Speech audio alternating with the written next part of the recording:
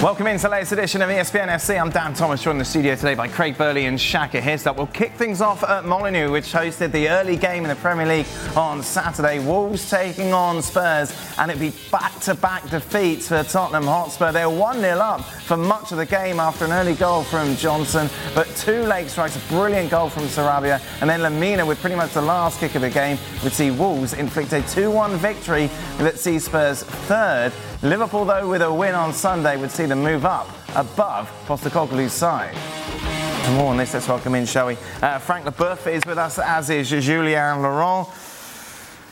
Oh dear, it's all over. That's it.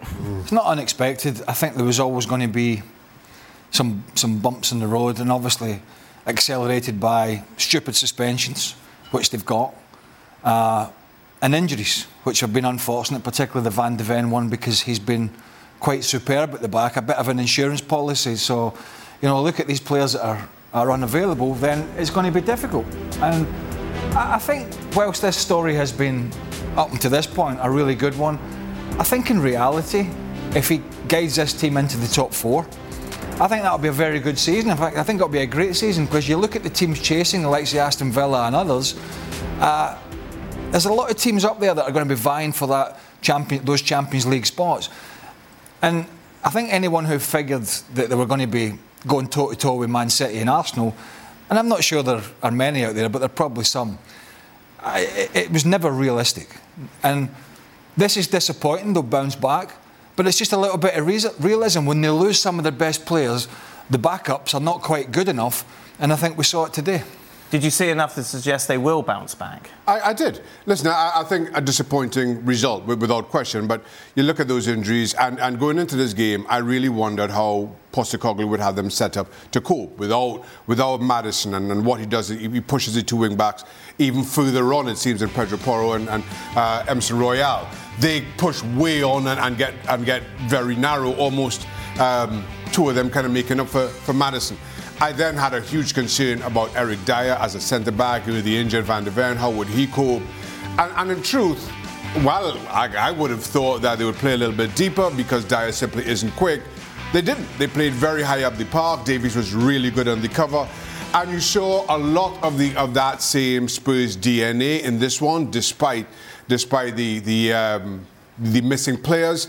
And in the end, just ran out of steam. A Wolves team that are trending in the right direction and conceding twice in injury time. Are they being too nice, Frank?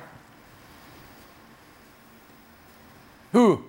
These boys are saying, it's all right. He's got injuries. I think they're pretty. Well, Xhaka is pretty generous with Tottenham. I think I'm a little bit concerned because, as Craig said, they don't have any backups.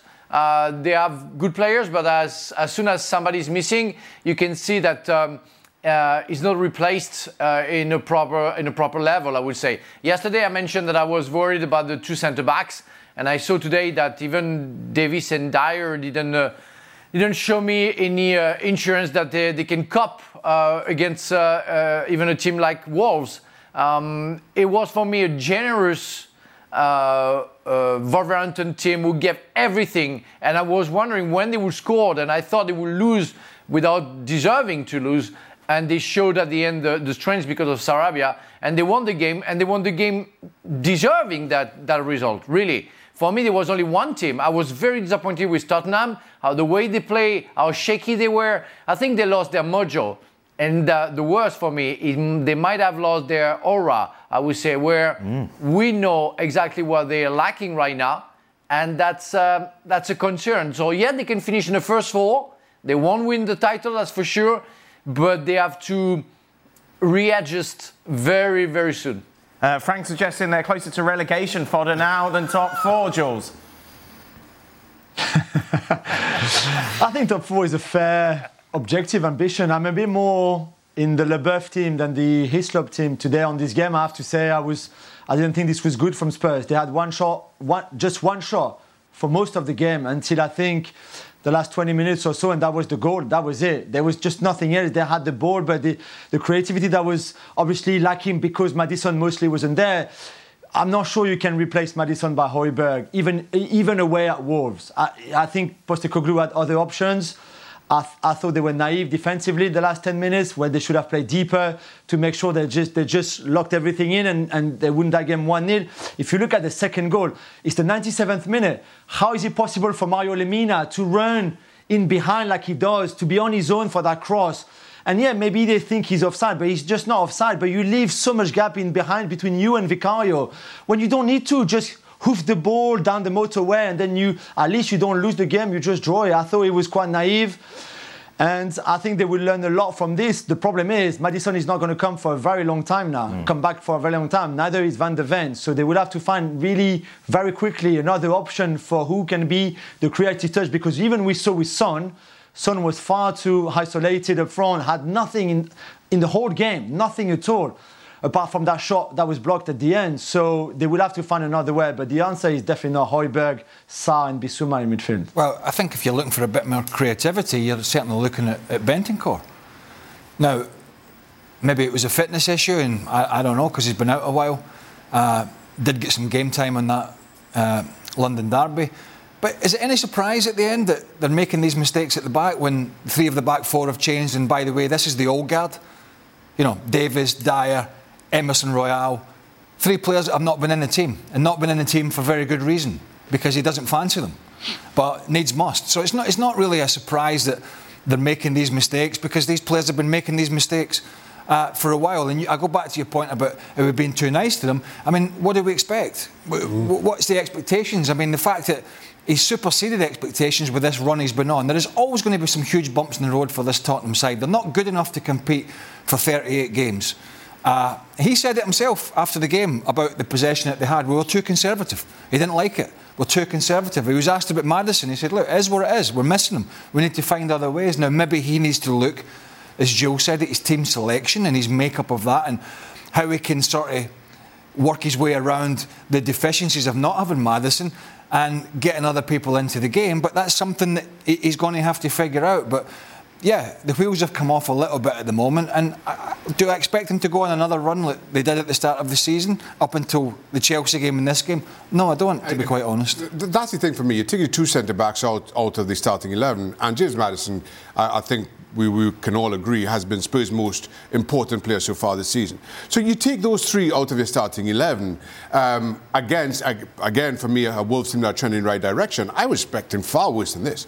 I was expecting a far more comfortable Spurs performance. The fact that it took 2 goals in injury time, I think, and again, you use some of these players who he has been willing to overlook with very good reason, given what we've seen from them in past seasons, and make a game of this. I thought, and I was impressed by that. Running around with 9 men for the amount of time they did on Monday.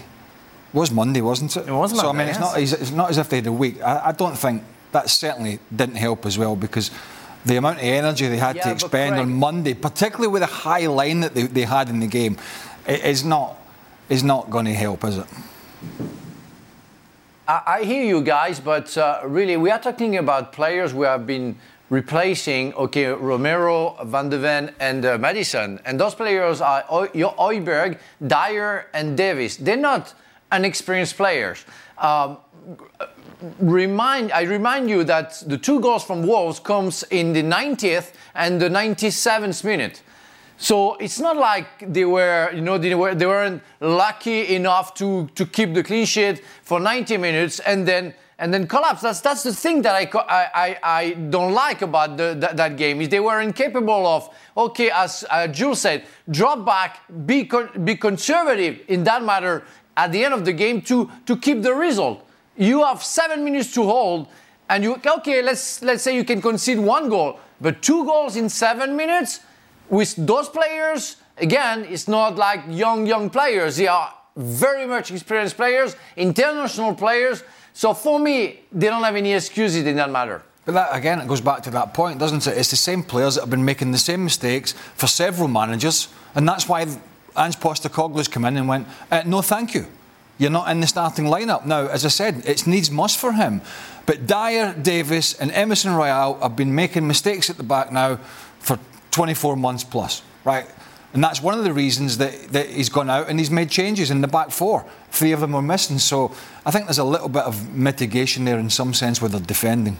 Same mitigation maybe hasn't been shown to a certain club in Manchester who are in action today against Luton Town, of course. A bad week for them, losing against Copenhagen. And 10 minutes in, Rasmus Højlund here with a brilliant chance to break the deadlock. As the deflection takes it into the path of Højlund, who has to adjust and really does well to get this on target.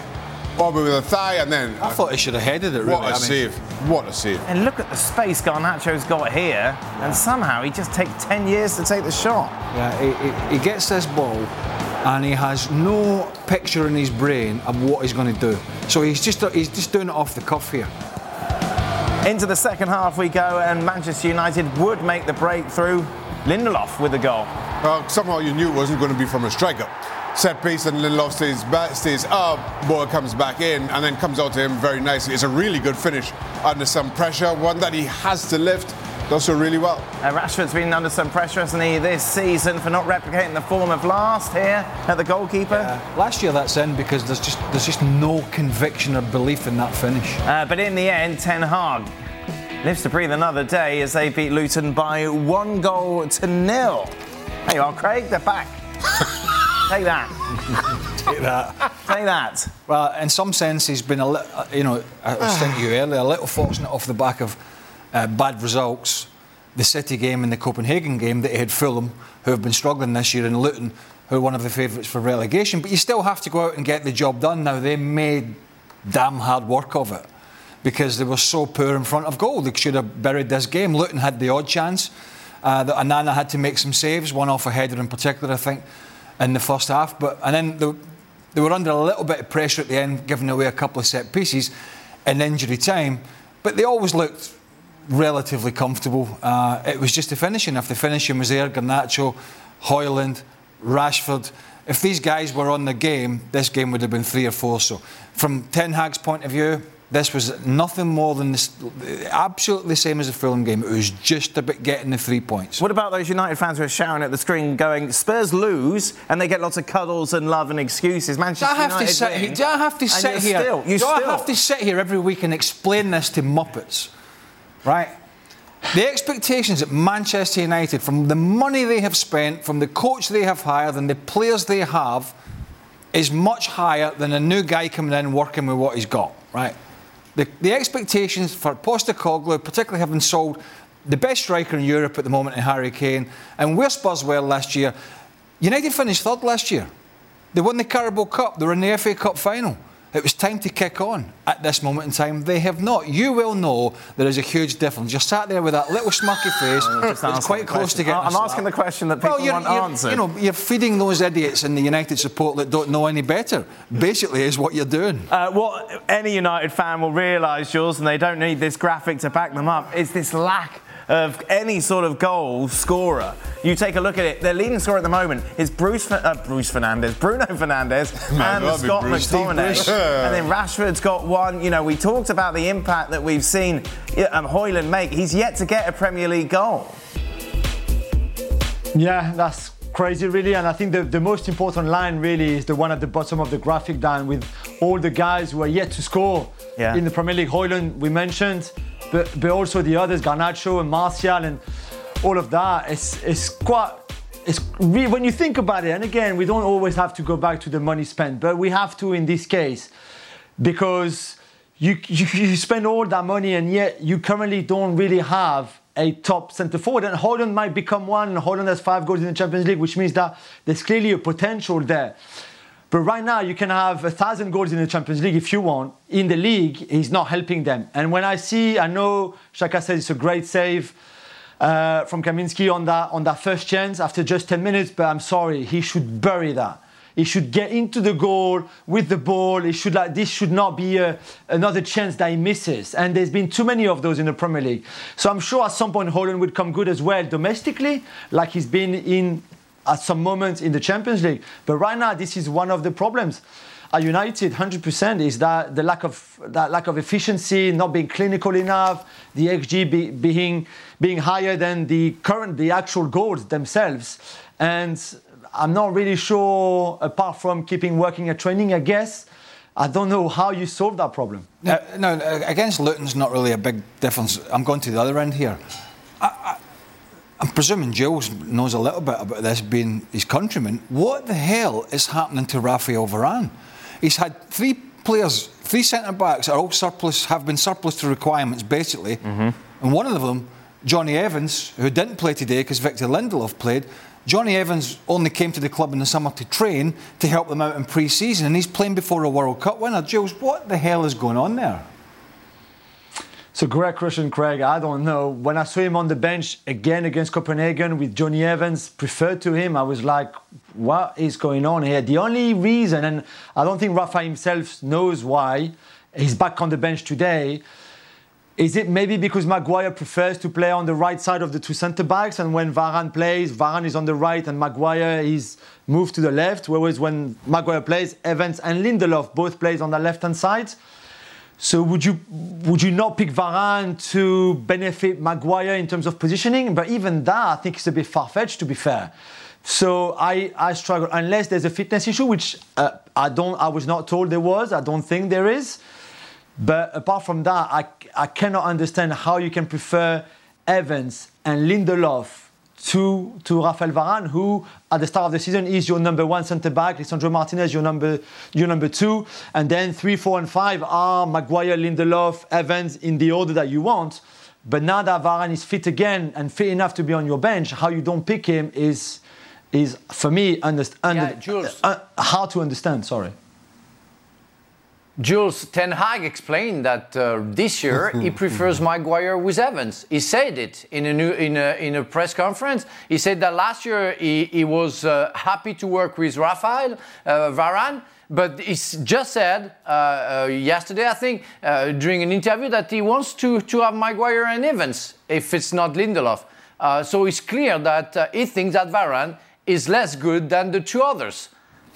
Oh, big question. You know, I'm very surprised. I know that there is a problem of consistency with Varane. I know that Varane is injured a lot, but when he plays, don't tell me that is less good than Evans or Maguire. It's impossible. I mean, that's something I don't understand in football anymore. Sorry, I opened the can of worms there. There you go. Manchester United then get the win. Let's head to the late game, shall we? In the Premier League, not a good week it's turning out to be for Newcastle. They'll probably get in his power rankings now, won't they? Shaq. You'll have to wait. They weren't good today, Shaq. No, they were awful. Solanke would open the scoring here for Bournemouth. Yeah, a little bit of fortune in the way the ball falls to Solanke. Good finish, but truth be told, Bournemouth were far better. And while, yes, there is some fortune, no, it was thoroughly deserved. And then here, Solanke would make it 2. Yeah, improvises really well. VAR had a good check at this again for a possible hand in there. There isn't, but you know what VAR is at the moment.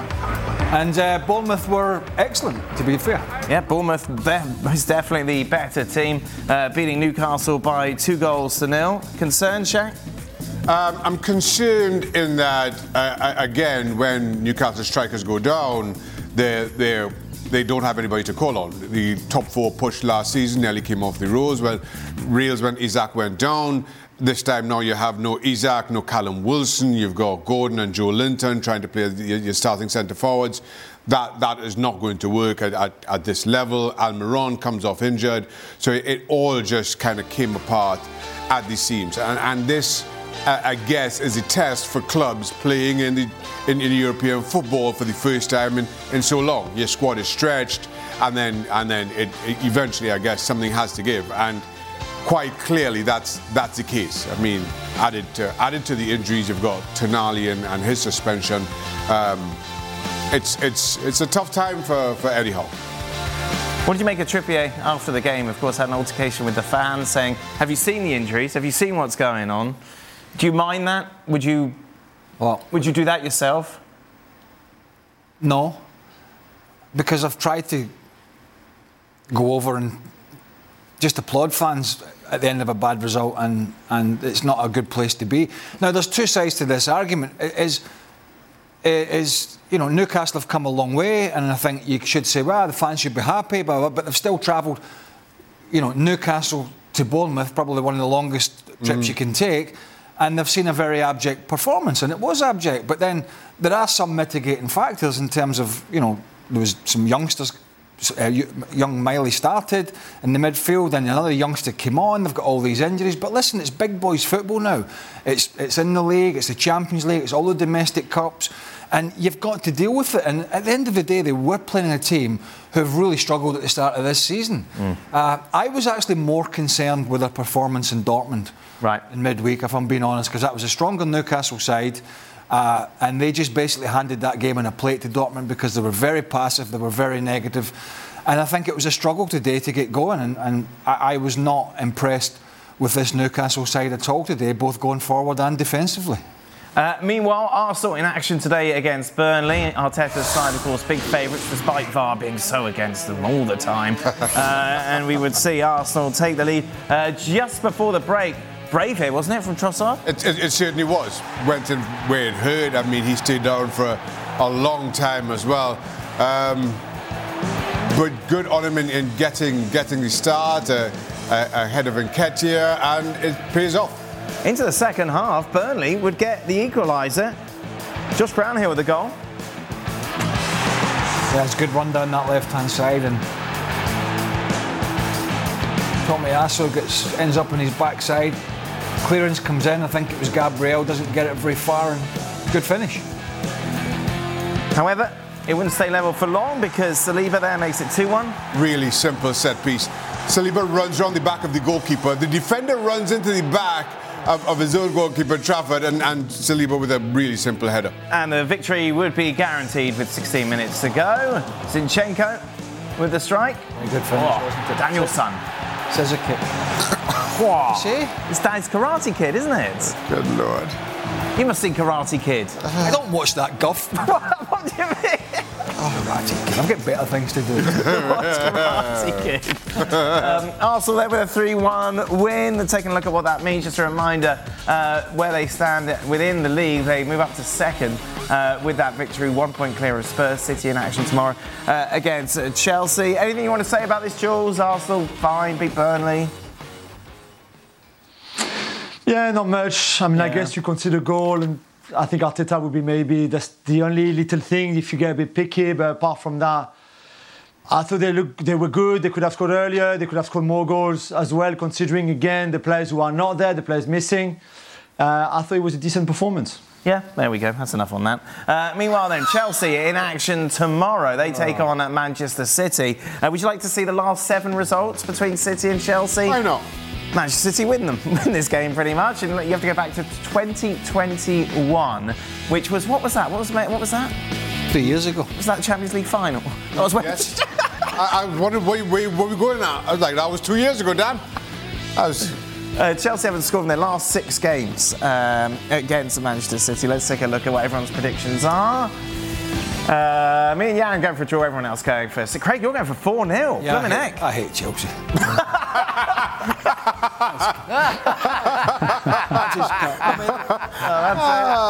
I just think they're going to get pummeled. Yeah. I think they're going to get pummeled. I mean, they made hard work of the... am I boring you?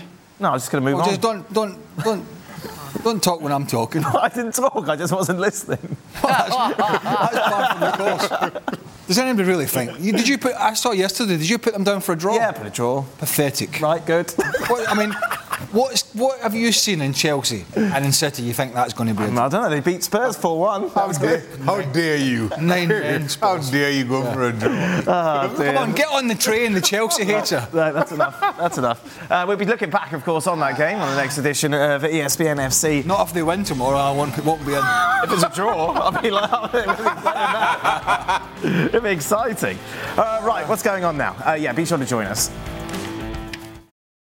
We're driven by the search for better, but when it comes to hiring, the best way to search for a candidate isn't to search at all. Don't search, match with Indeed. If you need to hire, you need Indeed. Indeed is your matching and hiring platform with over 350 million global monthly visitors according to Indeed data, and a matching engine that helps you find quality candidates fast. Ditch the busy work. Use Indeed for scheduling, screening and messaging so you can connect with candidates faster. Join more than 3.5 million businesses worldwide that use Indeed to hire great talent fast. And listeners of this show will get a $75 sponsored job credit to get your jobs more visibility at Indeed.com/FC. Just go to Indeed.com/FC right now and support our show by saying you heard about Indeed on the podcast. Indeed.com/FC, terms and conditions apply. Need to hire? You need Indeed. Passion, drive and patience. The formula for winning championships is also what keeps your ride or die alive. eBay Motors has everything you need to maintain your vehicle and level it up to peak performance. Superchargers, roof racks, exhaust kits, LED headlights and more. Whether you're into speed, power or style, eBay Motors has you covered. With over 122 million parts for your number one ride or die, you'll always find exactly what you're looking for. And with eBay Guaranteed Fit, your part is guaranteed to fit your ride every time or your money back. Because with eBay Motors, you're burning rubber, not cash. With all the parts you need at the prices you want, it's easy to make your car the MVP and bring home huge wins. Keep your ride or die alive at ebaymotors.com. Eligible items only, exclusions apply. No Bellingham, no problem. In the end for Real Madrid, Hugo Duro for Valencia, meanwhile, be kicking themselves. He would have a number of chances, but it was the hosts who are much more clinical in front of goal. Vinicius Jr. with a brace, as did Rodrigo. For more on this, let's welcome in Luis Garcia. Oh, Luis, how you love praising Real Madrid. No, actually, guys, when Real Madrid plays well and they are effective like we've seen today, I'm so happy because I enjoy watching them and watching a good football. Today, for periods on the game, we saw a very good Real Madrid. I was impressed once again with Camavinga in the middle of the park. I think he did a pretty good job holding and also creating from the back, breaking those lines. Vinicius, once again, we talked about him. He was focused, he was concentrated. He wanted to show that he's here at Real Madrid. He just signed a new contract. With goal, with assists, and a lot of dynamism up front. Rodrigo, once again, being important for Real Madrid. It was definitely a very good option after Ancelotti decided to bring him again in the 11 start. It's been a little bit of controversy between the two of them, but today, once again, with 2 goals and another assist, was fantastic. So I think that all look pretty good for Real Madrid, trying to chase Girona, only 2 points behind. But from Valencia, very young team. I was expecting a little bit more, but today it was all about Real Madrid. So great result for Ancelotti's team. Vinicius Jr., of course, has set the bar really high over the last couple of seasons. Yet his first 11 games, we just see him score 3 goals with 2 assists. Last 2 games, he's matched it. 3 goals, and here it comes. Well, stupid question time. Oh. Is Vinny better without Jude Bellingham on the pitch? You need a bigger trumpet to announce that question. It was a trombone, actually. Listen, the coat rack's over there. Go and get your coat and leave the building. Look, what did I say after the Clásico? He needs to get his head in the game, right? And I know he gets some rough treatment on the field and off it, but he needs to concentrate on what he's good at. Not trying to referee the game that he did against Barcelona, trying to, just stopping play when somebody challenged him and looking to the ref. This is the good side of him. And how he linked up with Rodrigo today was excellent. But the whole team, Camavinga, I thought Camavinga was outstanding. Real Madrid 1-11 were pretty good. But one word of caution. Real Madrid were really good today, but that was aided and abetted by some really poor defending by Valencia. I mean, really poor. You can't stand off these guys. You can't allow Kroos to pass the ball. You can't allow Carvajal that amount of space. You can't not challenge in the edge of the box when Vinicius is taking shots or pick him up from cross balls into the box. And that was the big difference, particularly for 45 minutes. Real Madrid were clinical, and that guy, Duro, that guy, as if I own him or something. Well, we're talking about him because he had 3 really good chances in the first half to put some pressure on, to make the home fans restless. He didn't do that, and Real Madrid took advantage. But that first 4 minutes of the second half, that was it. Just game was over. That was it. That was done. Florentino Perez led the General Assembly today. Do you know how long his speech was, Shay? Hello. 80 minutes. How long? 80. And during the 80 minutes, he had a go at everyone pretty much but Craig. He would have a go at La Liga. He would have a go at VAR. He had no idea who was drawing the lines. He would once again say the only option for the big European teams is a Super League. He just was basically having a go at everyone. Listening to every single minute of that was Julien Laurent for us. Jules, what's the point?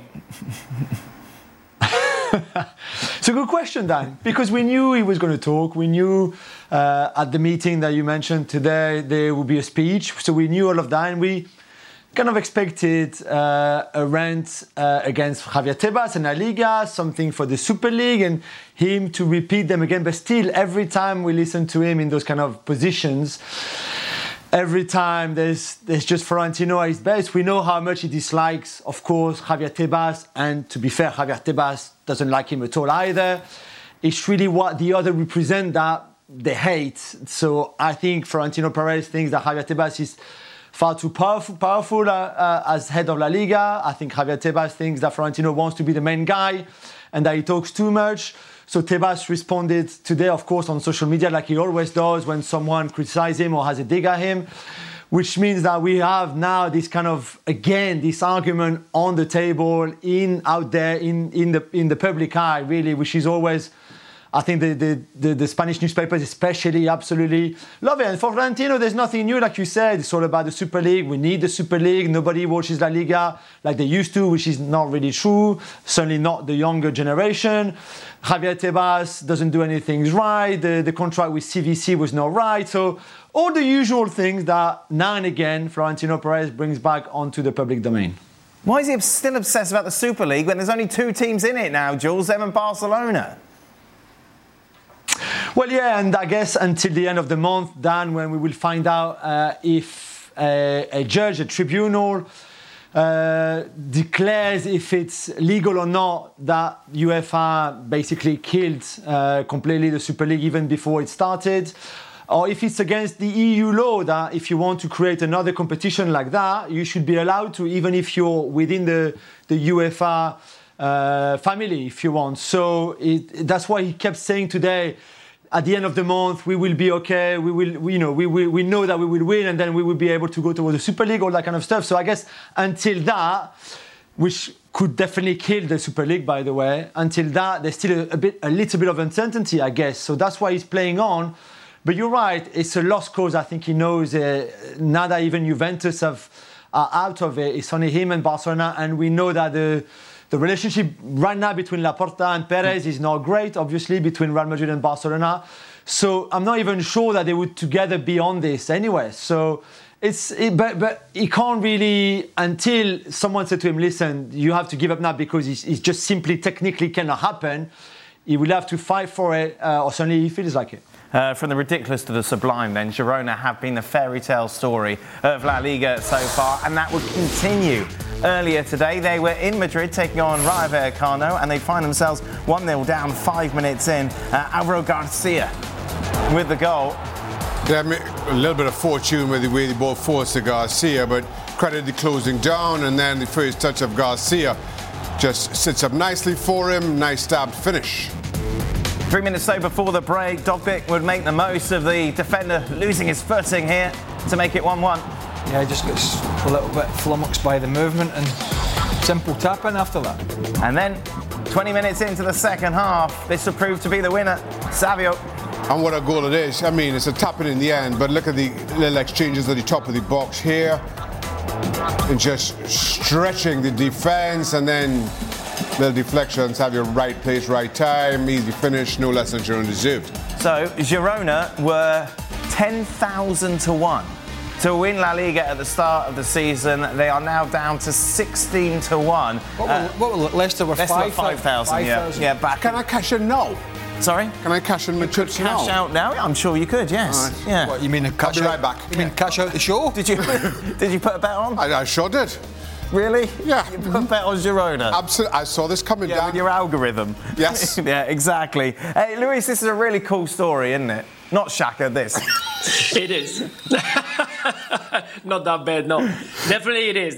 And here in Spain, everybody is very excited to see different teams getting involved into the top height of the La Liga, the top of La Liga. And I think that we all saw that was something else, something like that was coming last year. I think the Girona did a pretty good job, but no one was expecting them to be at this stage of the competition at the top of the table. So we have to give a lot of credit to Mikel, have found the way to keep this team going forward. We all know that behind is the group of City. They got some players on loan from there, but definitely it's a team that is a joy to watch. They are doing such a great job, and the concern is that they are going to be able to keep it on time.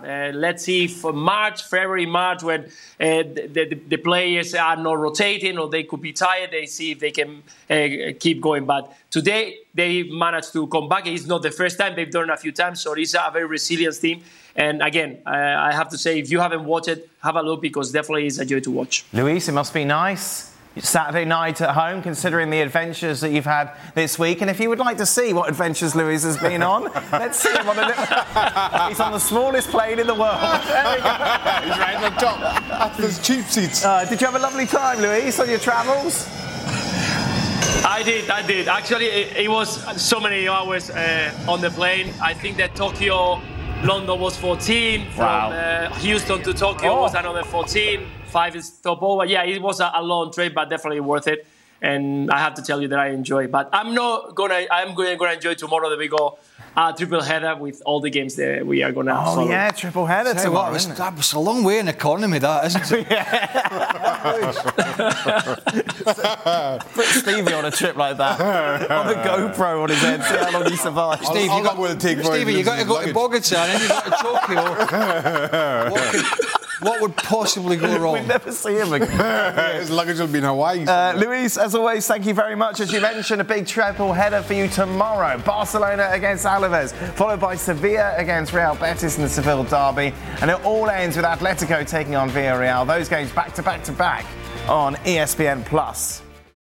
Did you know less than 10% of Americans own an e-bike? Here's why that should change. Studies show e-bike owners actually end up exercising more, plus getting outside more. If you're looking for a balanced lifestyle and everyday adventures, you need to check out Lectric e-bikes. They are the #1 selling e-bike brand in America. Their bikes are typically foldable, pre-assembled, and have serious range up to 150 miles on some models. Check them out today at lectricebikes.com and add some more adventure to your week. That's lectricebikes.com. Hi, it's Mike Greenberg letting you know ESPN Bet is ready to take you through all the biggest sports moments this spring. The official sportsbook of ESPN has exclusive offers and markets from Scott Van Pelt, Stephen A. Smith, and me, plus many more. From the playoff intensity to finally getting out to the ballpark, there's no better time for sports fans. Sign up today. New users get a bet reset up to $1,000 in bonus bets if your first bet doesn't win. Download ESPN Bet today. What a play. Must be 21 plus and present in select states. Gambling problem? Call 1-800-GAMBLER. Terms and conditions apply. See app for details. With Bayern Leverkusen in action on Sunday, that win for Bayern Munich against Heidenheim would put them top of the table. Harry Kane getting 2 in that tie. Meanwhile, despite that great win against Newcastle, Borussia Dortmund would lose against Stuttgart by 2-1. Here is Edin Terzic after the match. That's a difficult one, I guess, for you to sum up. Can you try and put it into words, though? Very difficult. Again, I can repeat myself like I did 7 days ago. Deserved defeat. We just had too many players that didn't get to their level today. And it's not enough to compete on this level against a good side. Credits to VfB Stuttgart. They did a really good job today. But in the end, it's totally up to us because we let it happen, and so we are really disappointed today. How would you see the assessment that results have been better than the performances so far this season, or is that unfair? Archie, it's always the same. So we are Borussia Dortmund. We know that we are under pressure. If we are winning games, we know that the opponent was bad. If we are losing games and we are not managing to win games, then we are bad. So nowadays it's very hard to be good. because every time if you now win against Newcastle, they tell us, yeah, but Newcastle was not on their level. Same a couple of weeks earlier when we managed to win against Hoffenheim, against Wolfsburg, and so on. And so today it was totally up to us. Today we wasn't on our toes. We wasn't on that level that we expect from ourselves, where we want to be and where we want to compete. And again, we are in a situation where it's very hard to explain, hard to take. The boys are now out for 10 days with the national teams, and then they have to come back, and then we have to bounce back once again. And this is the most annoying thing. This is the most annoying thing that we are talking every season now for years, that we have to bounce back, and this is something that is really annoying us. Once again, it's a frustrated Edin Terzic. He sees his side sitting fourth in the table. So for the moment, Bayern Munich are top. For more on those two games, let's hear from Ali and Kay. Thanks, Dan. Both games played at the same time. Two different stories coming out of those games. Let's start with Dortmund, who did not have a good day at the office. Edin Terzic himself said, though, it was a deserved defeat to Stuttgart. And he is right. He's 100% right. Borussia Dortmund in the first half did not even show up. And when I tell you that they didn't show up in any facet of the game. Gregor Kobel was the only one that was trying to keep this team in this match. It was embarrassing, the lack of energy, the lack of intensity, the lack of interest, the lack of tackling, defending, anything from Borussia Dortmund. There was no life. So much so that when they scored the goal, and I can't believe that they actually scored a goal, and neither could they. They weren't even celebrating. It was like, super, I guess. They knew they were in trouble. And then Stuttgart scores it 1-1. And again, how do they score the 1-1? Borussia Dortmund split defensively all over the place. There are spaces everywhere in transition, which we have seen. We saw last week in their Klassiker. We saw it the week before against Eintracht Frankfurt. That continued today.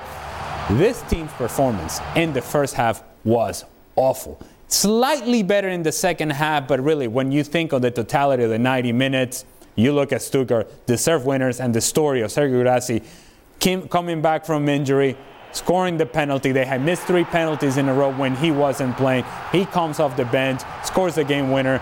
Big performance from Stuttgart. Borussia Dortmund, not so much. Yeah, brilliant from Guirassy. 15 goals for him already this season. Problem is, Harry Kane plays in the same league and made it 17, as you've already seen in this game for Bayern against Heidenheim. What to take from it, though, away from the Harry Kane factor? The fact that Bayern Munich got themselves into trouble. They were up 2-0 and seemed comfortable, almost bored. And when they got bored, and some substitutions that happened there with Thomas Tuchel and player personnel and rotation of players didn't quite make a whole lot of sense and kind of took the structure away from Bayern Munich. They get into trouble turning the ball over at once, again playing out of the back, give up a couple of goals. Now it's 2-2, and it felt like Bayern Munich said, okay, all right, well, we're done with this. Let's go back to what we were doing before. They scored a couple of quick goals. I think it's important Rafael Guerreiro, who hasn't played a part with this team given an injury, he actually comes off the bench and scores a goal. He's a player that can give this team some flexibility down the left-hand side, can play in position of Alphonso Davies, or maybe joining the attack through the midfield, which is the position that he played today.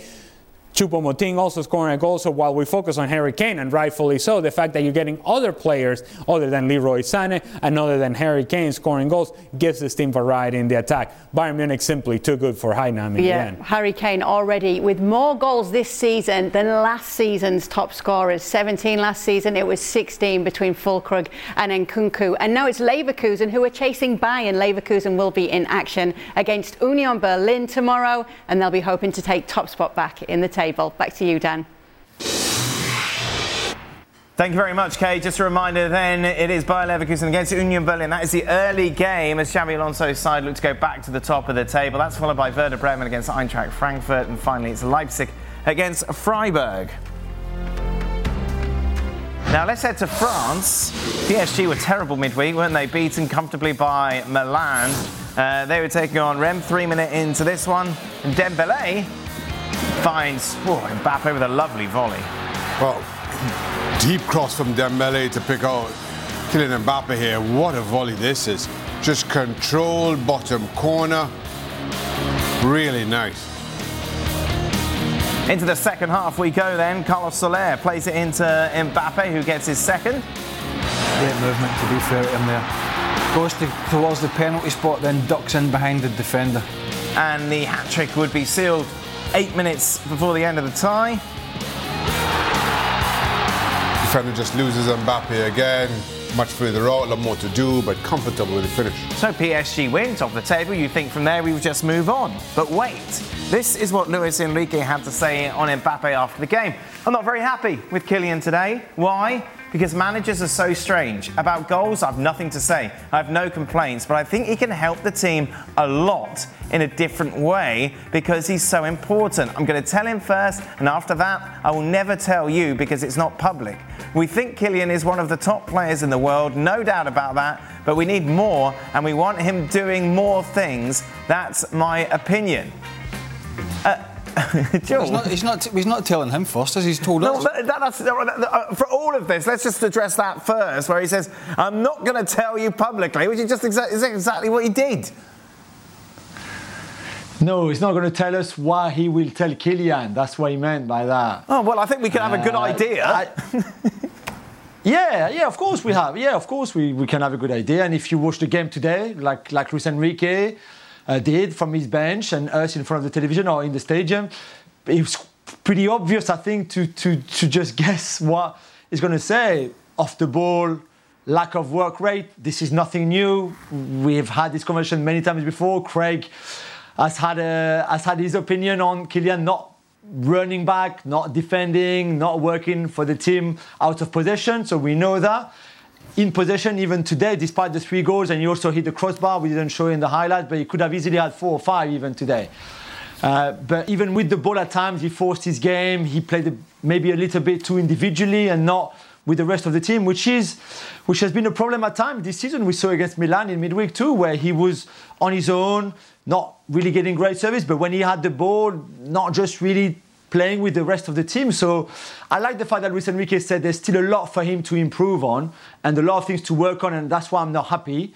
I would want to think that Kylian would be receptive to that positive criticism, let's call it that way, because I don't think he would be like anything negative in the sense that, you know, this is terrible what you do. I think they just want him to be better, especially collectively. But yeah, it's a bit strange when you win 3-0 away from home against a really good team that, by the way, didn't deserve to lose 3-0 today. And then someone has a hat-trick, and yet the manager is still a bit more down than not with him. Frank, do you agree with Jules? He's put a very sunny disposition on this. Well, the thing is that where I agree with Jules is the fact that I exactly know what Luis Enrique is going to say. I think normally the coach doesn't need to do that in a way that first the players knows exactly what he does and what he doesn't do and what he should do, and his teammates too.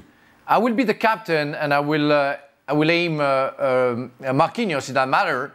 I will go to the dressing room and I will talk to Kylian. I say, Kylian, I love you. You're a talented player.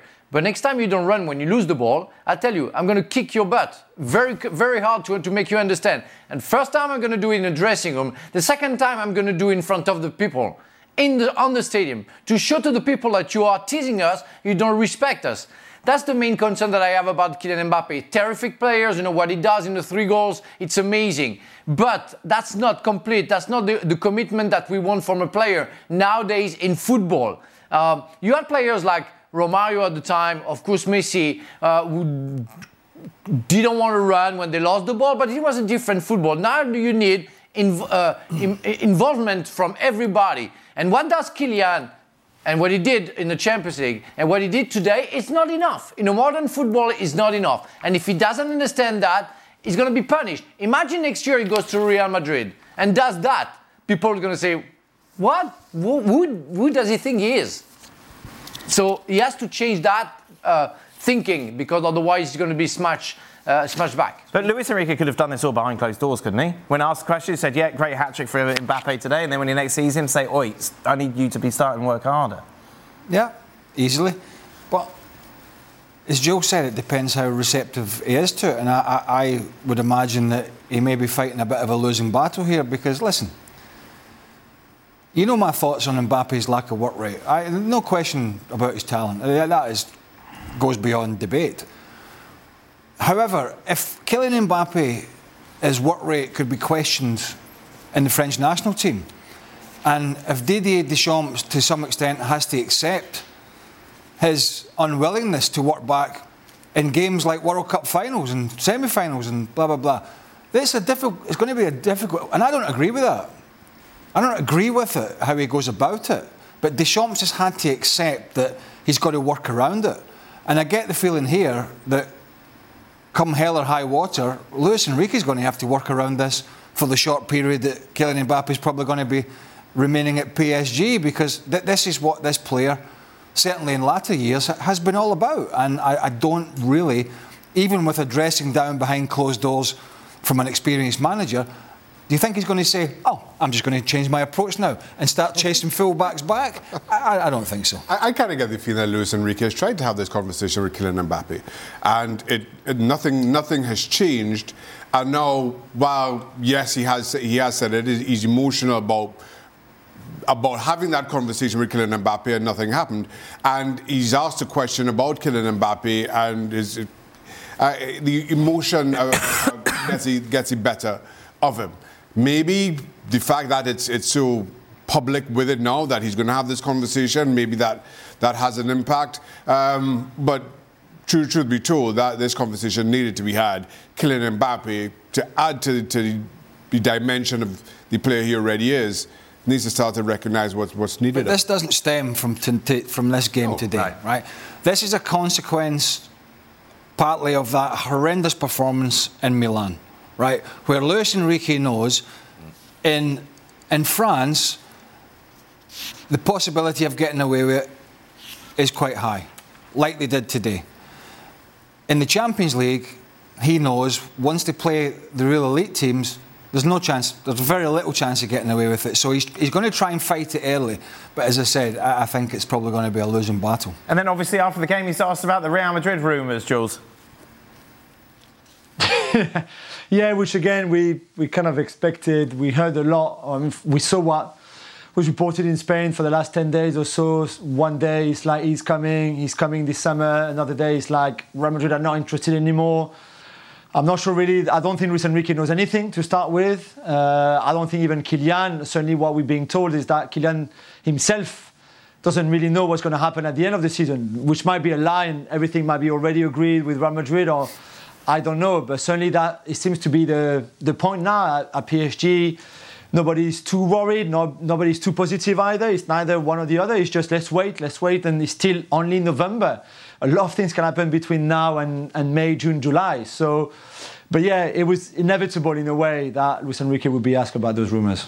We'll say thank you very much to Frank. But if you'd like to see more of Frank, he's not on extra time today, but he was there yesterday. You can check that out over on our on our YouTube channel.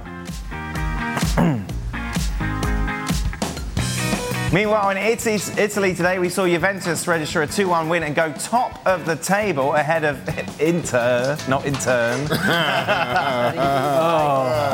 Oh dear. Meanwhile, Milan were cruising 2-0 up against Lecce. A good week for them then, after that good win against PSG. But yet, as we saw last week, Jules, this Milan side are at 6s and 7s and giving away points for fun. Yeah, today was bad. I really thought, because like you said, they were cruising, go 2-0 up quite early, had a decent first half. And then, especially after the hour mark, when Lecce, to be fair to them, had a triple substitution that changed the game. Sansone was an amazing impact sub.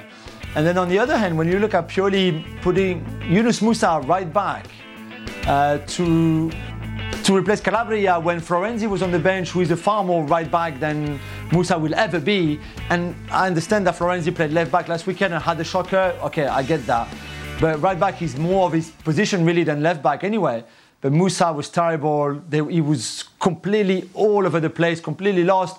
And to be fair, Milan probably deserved to lose that game, because not only Giroud got sent off right at the end on his 100th appearance for the club, but also on the almost literally the last shot of the game, the VAR called the referee back to see. Okay, I think it's a foul on I think it was Piccoli on Malik Thiaw, but there was not much in there, and I think they were pretty fortunate that the goal was disallowed in the end. Otherwise, they would have lost that game 3-2 when they were really in cruise control for all that first half, leading 2-0 up at half-time.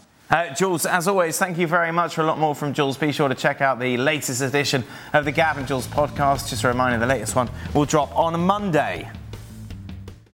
10 seconds on the clock. How many things can you name that are always growing?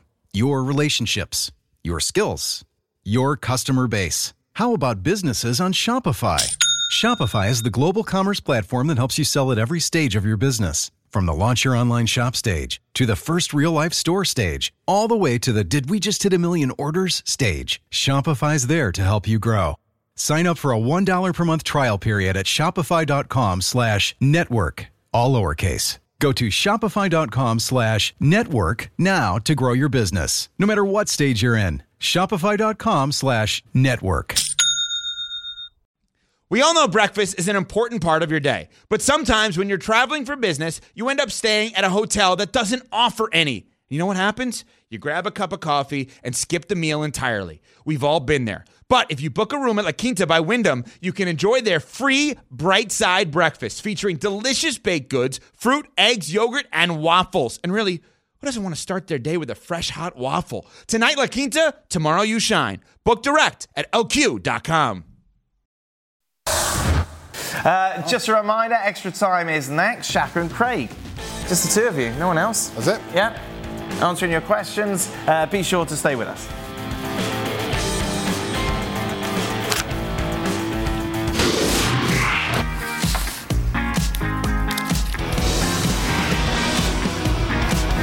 Welcome in then to the latest edition of Extra Time. I'm Dan Thomas. What was that music? There's a lot going on in our ears. There is a lot going on in our ears. Not a lot going on between our ears, but no, that's very true. Shaq is here, Craig is here. Why is Craig on? Manchester United won. Tried. You're very, very critical of them, weren't you? I tried to divert. Right. Just watching the game. So. You were nice to the Spurs and they lost. Probably nicer to Newcastle and they lost. Yeah, it's amazing, isn't it? When you absolutely hate somebody. Chelsea, though, you admit you hated. So Chelsea, right. I said I hated. I just hate everybody. I don't hate Shaq. I hate you sometimes. Well, most of the time. Most of the time. Yeah. Not Shaq. What was it I called him earlier? Big bad Shaq. Big bad Shaq said. I was like, no one has ever referred to Shaq as big bad. Hey, it's a face he puts on. He's horrible, he is. Oh, yeah? Yeah, very much so. As opposed to you, just sunshine and flowers. Nigel over here. Oh, me, yeah. Yeah, absolutely. Off camera. Yeah. You know what's annoyed me recently? Life. The last couple of shows, and I was talking away. Yes. And the other day it was only me and you. Yep. And you're fiddling away on your phone. Yep. Yeah, I'm looking at things that are coming up. Well, and I've already finished making a very valid point. And now I'm having to pad to stay on the camera while you prance about on your phone. Yeah, I'm doing some research. Oh, do the research before the show. It wasn't apparent that the research was needed before the show. Just during the show. On the hoof, sort of on the phone. I wonder who Spurs play next. He's either getting some information or he's ordering a pizza on Grubhub. He's doing something. He ain't freaking listening. Greg loves his Grubhub pizza. I do. Normally he falls asleep before it arrives. Well, it's a good job I never fell asleep the other day before he arrived because he reversed out into my mailbox and knocked it over. He did it, your mailbox, didn't he? Oh. I had to go and cement it over. With the driver? Yeah, he's 6 feet under. He did look a bit worried when I came out. Just to confirm, the driver is even okay. He's very much alive and doing well. Thank you very much. When Van der Ven and Maddison return in January, Shaka, what position will Spurs be in? If Liverpool win tomorrow, they'll be fourth, won't they? I think I'm going to go fifth. Fifth? Briefly. Villa are going to go ahead of them. Right. But then they're going to pass Villa back again before the end of the season. Their next game is Aston Villa, which I found out during the show, doing my research, Craig. Oh, after Craig made his very valid point and had to pad. I know, the one valid point and I missed it. Story of your life, isn't it? Something to react to, and now you're freaking patting away on a phone. extra pepperoni. Was a typewriter. He was pepperoni. Stevie on the You got some pineapple on there. What about you? And the thing is, I was talking about Girona. I was running out of things to say quickly. There you are. What about me? What about me? Spurs, where are they finishing? Not finishing. What are they going to be? Where will they be in January? There you are. Thanks, fifth. Okay, you agree. Where will they finish overall? Fourth. Okay. Aston Villa. City, Liverpool, Arsenal. City, Liverpool, Arsenal. Yeah, fifth. Craig, how did Chelsea pull off selling Mason Mount and Kai Havertz for a combined £110 million? Amazing, isn't it? Not bad, blimmin' heck. People don't realise Chelsea, for all the money they've spent, they've sold some really good deals. Yeah. Eden Hazard was 100 million, with 1 year left in his contract and a dodgy knee, as well as a few dodgy. That wasn't this ownership, was it? That was a different one. Huh? That was a different ownership. Same football club. I know, but the money that's been injected since Todd Bowley has come in, when you're looking to balance his books, you wouldn't have Eden Hazard I'm just within saying those that books. Chelsea, over the years, whilst they've spent big money, have been quite cute at selling players as well. That's what I'm saying. Right. I'm not talking to you about ownerships. I'm just saying. Right. However, yeah, Man United coveted Mason Mount, and again today he was on the bench. He came on for Christian Eriksen, who got injured. The Havertz one was, 70 mil for a player who had showed. He defended him again today, didn't he? Took him off again today, but yeah, That's how we defended him. Yeah. Let me save you from myself here, Kai. Yeah, I don't know. I mean, I think the lack of defence will be when there's a big game. If other players are available, Kai Havertz doesn't play. So there's his defence. Craig, do you think the Bournemouth players are a little more motivated to beat Hull's Newcastle today? Did you have extra motivation when you played your ex-manager? Well, I think a lot of those players maybe not have been there when Eddie Howe was there, I don't know. But did I play against my... I don't remember playing against an old manager. Right. If I'm being honest with you. I'm trying to think. I don't think I did either. Oh. Played against old clubs, of course. Of course. Yeah. I don't know. Old clubs, not old managers. There's one or two I would have been motivated to play against. Like who? Shut up. Where is Hullet these days? What's he up to? Do you think the Bournemouth players... Oh, we've done that one. Craig, Vinicius Jr. and Rodrigo are scoring regularly now that Jude is being rested. Will they be glad when he starts playing again, or does it matter? Shouldn't matter. No? So I would imagine it doesn't. But yeah, they did. Scored in the Champions League. Got 2 apiece today, 4 between them.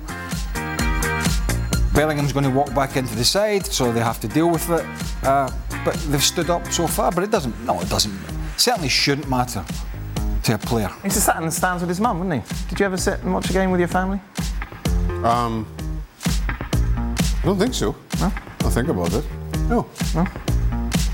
I'm not sure why that's a thing, Dan. I just thought it was just a thing that I'd bring up. Thanks, Dan. I'm not sure what to do with that. My old boy would be like, I'm not going to the game, you're not playing. I see. Fair enough. I mean, imagine the family's in Madrid, so it's a bit of a trek, clearly, from Birmingham. Yep. Or surrounding areas. And the suburbs. My family wouldn't come to see me first playing. They wouldn't come from... And do you blame them? No, I'm just saying they wouldn't come to see if I'm injured. That's a long old trek from Trinidad. No, most definitely. Would you be more nervous if your family were in the crowd? No. No? God, dear. That's the kind of question you ask a kid. You're nervous, your parents were there. Professional footballers, for God's sake. Playing in front of 60,000. Yep. Oh my God, my mum and dad's here. What if I have a bad touch? Is that more worrying? All the other 59,900 that want to come on and kill you if you're not playing well. Okay. Tell the Luke story, because you haven't told it for a while. What? When you went to watch him play. Yeah, he told us not to come to watch. My oldest. And we did. And I hid as best I could, but he saw me. Did he? Yeah, and he went and stood in the corner of the field. Really? But he refused to play until you left. Just went and stood in the corner like this. I wonder where he gets that stubborn streak from. I have no idea. So I told you not to come. I said, well, you know. My kids love it when we come. Which is a bit... But just because you're lovely, look at Craig. So I'm not judging anybody. The school team was never had anybody sent off, but they were a man down. He did as well. Oh, brilliant. I didn't know that bit. Yeah. Craig, Harry Kane is currently on pace to surpass Lionel Messi's record of 50 league goals.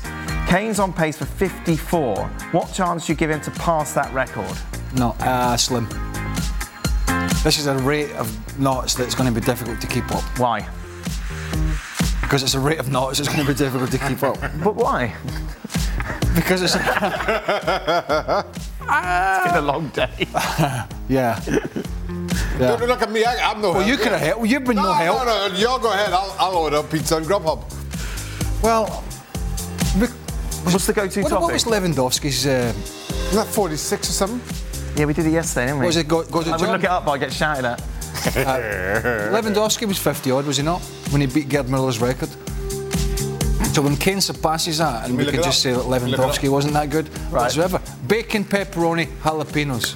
Oh, okay. Not like your pineapple guff. That's not a bad hack mix. You put ice cream on yours. I mean, you just 41 he got, Lewandowski. What, in the league? Yes. Yeah, but that Kane's goals is, what, 17 in the league? Oh, I'm confused. Been a long day. Yeah, 17 in the league, you're right. 11. What is it in total? 21? Yes. 21 Well, in it doesn't total. matter the total. That is irrelevant to the conversation we're having. See, I never get that, and I've had this discussion before. Okay. We shouldn't just isolate it to league goals. It's goals for the season. Right. Across the board. Okay. It's goals. So Rasmus Højlund's having a good season. Is he having a bad season?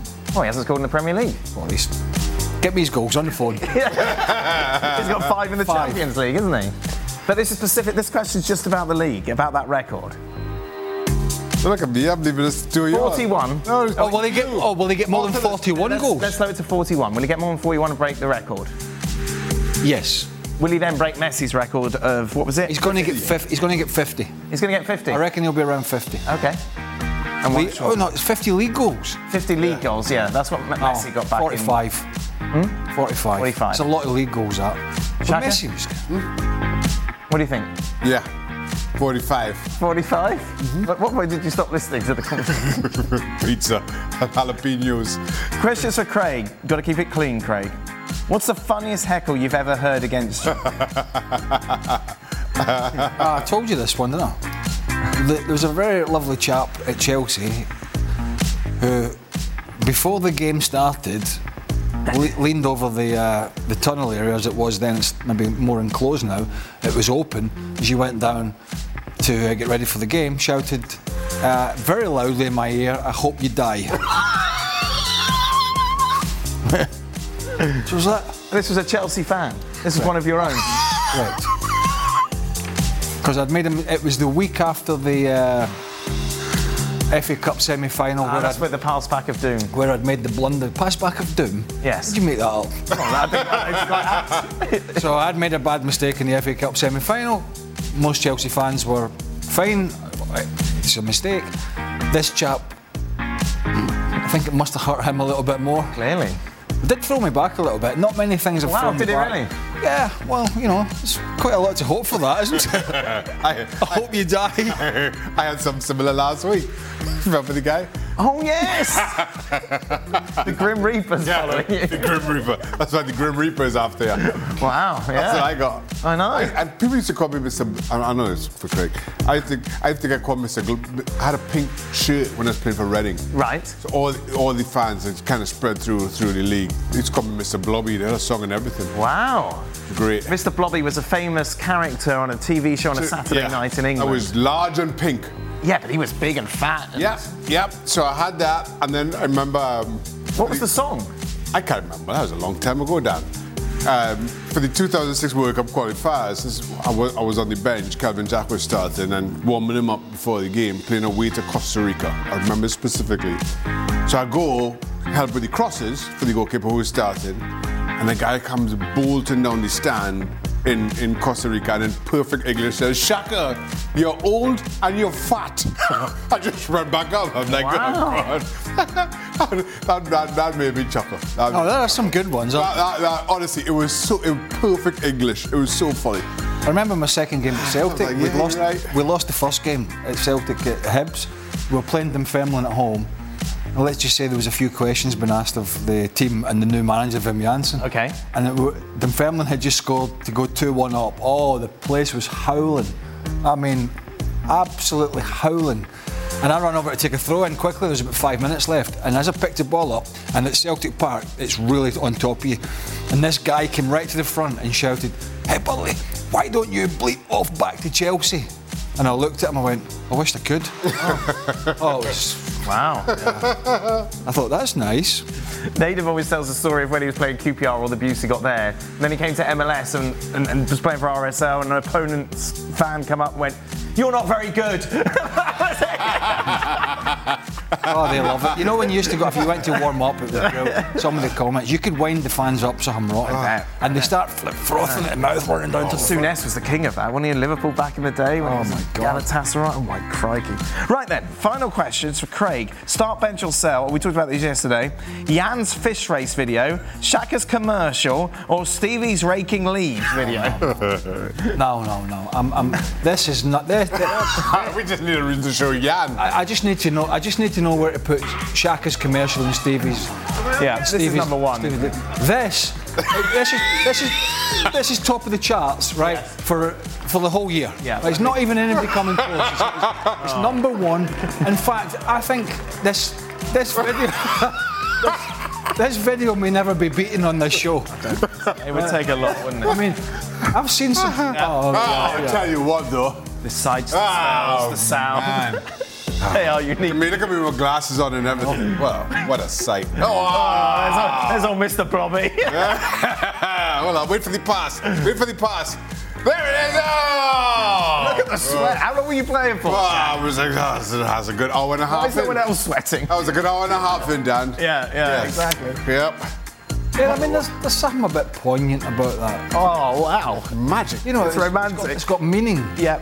Magic. What about Stevie whacking leaves? What's Oh, the goodness. poignancy? As we've said many times, why this guy just won't open his wallet and pay somebody to do this?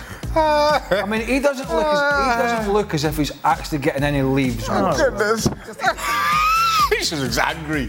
Yeah, exactly. Do you know if you hate doing something so much, you just pay? Yeah. Right, there's nothing. Yes. You just pay for it. Yeah, exactly. That is it. But then he's tight.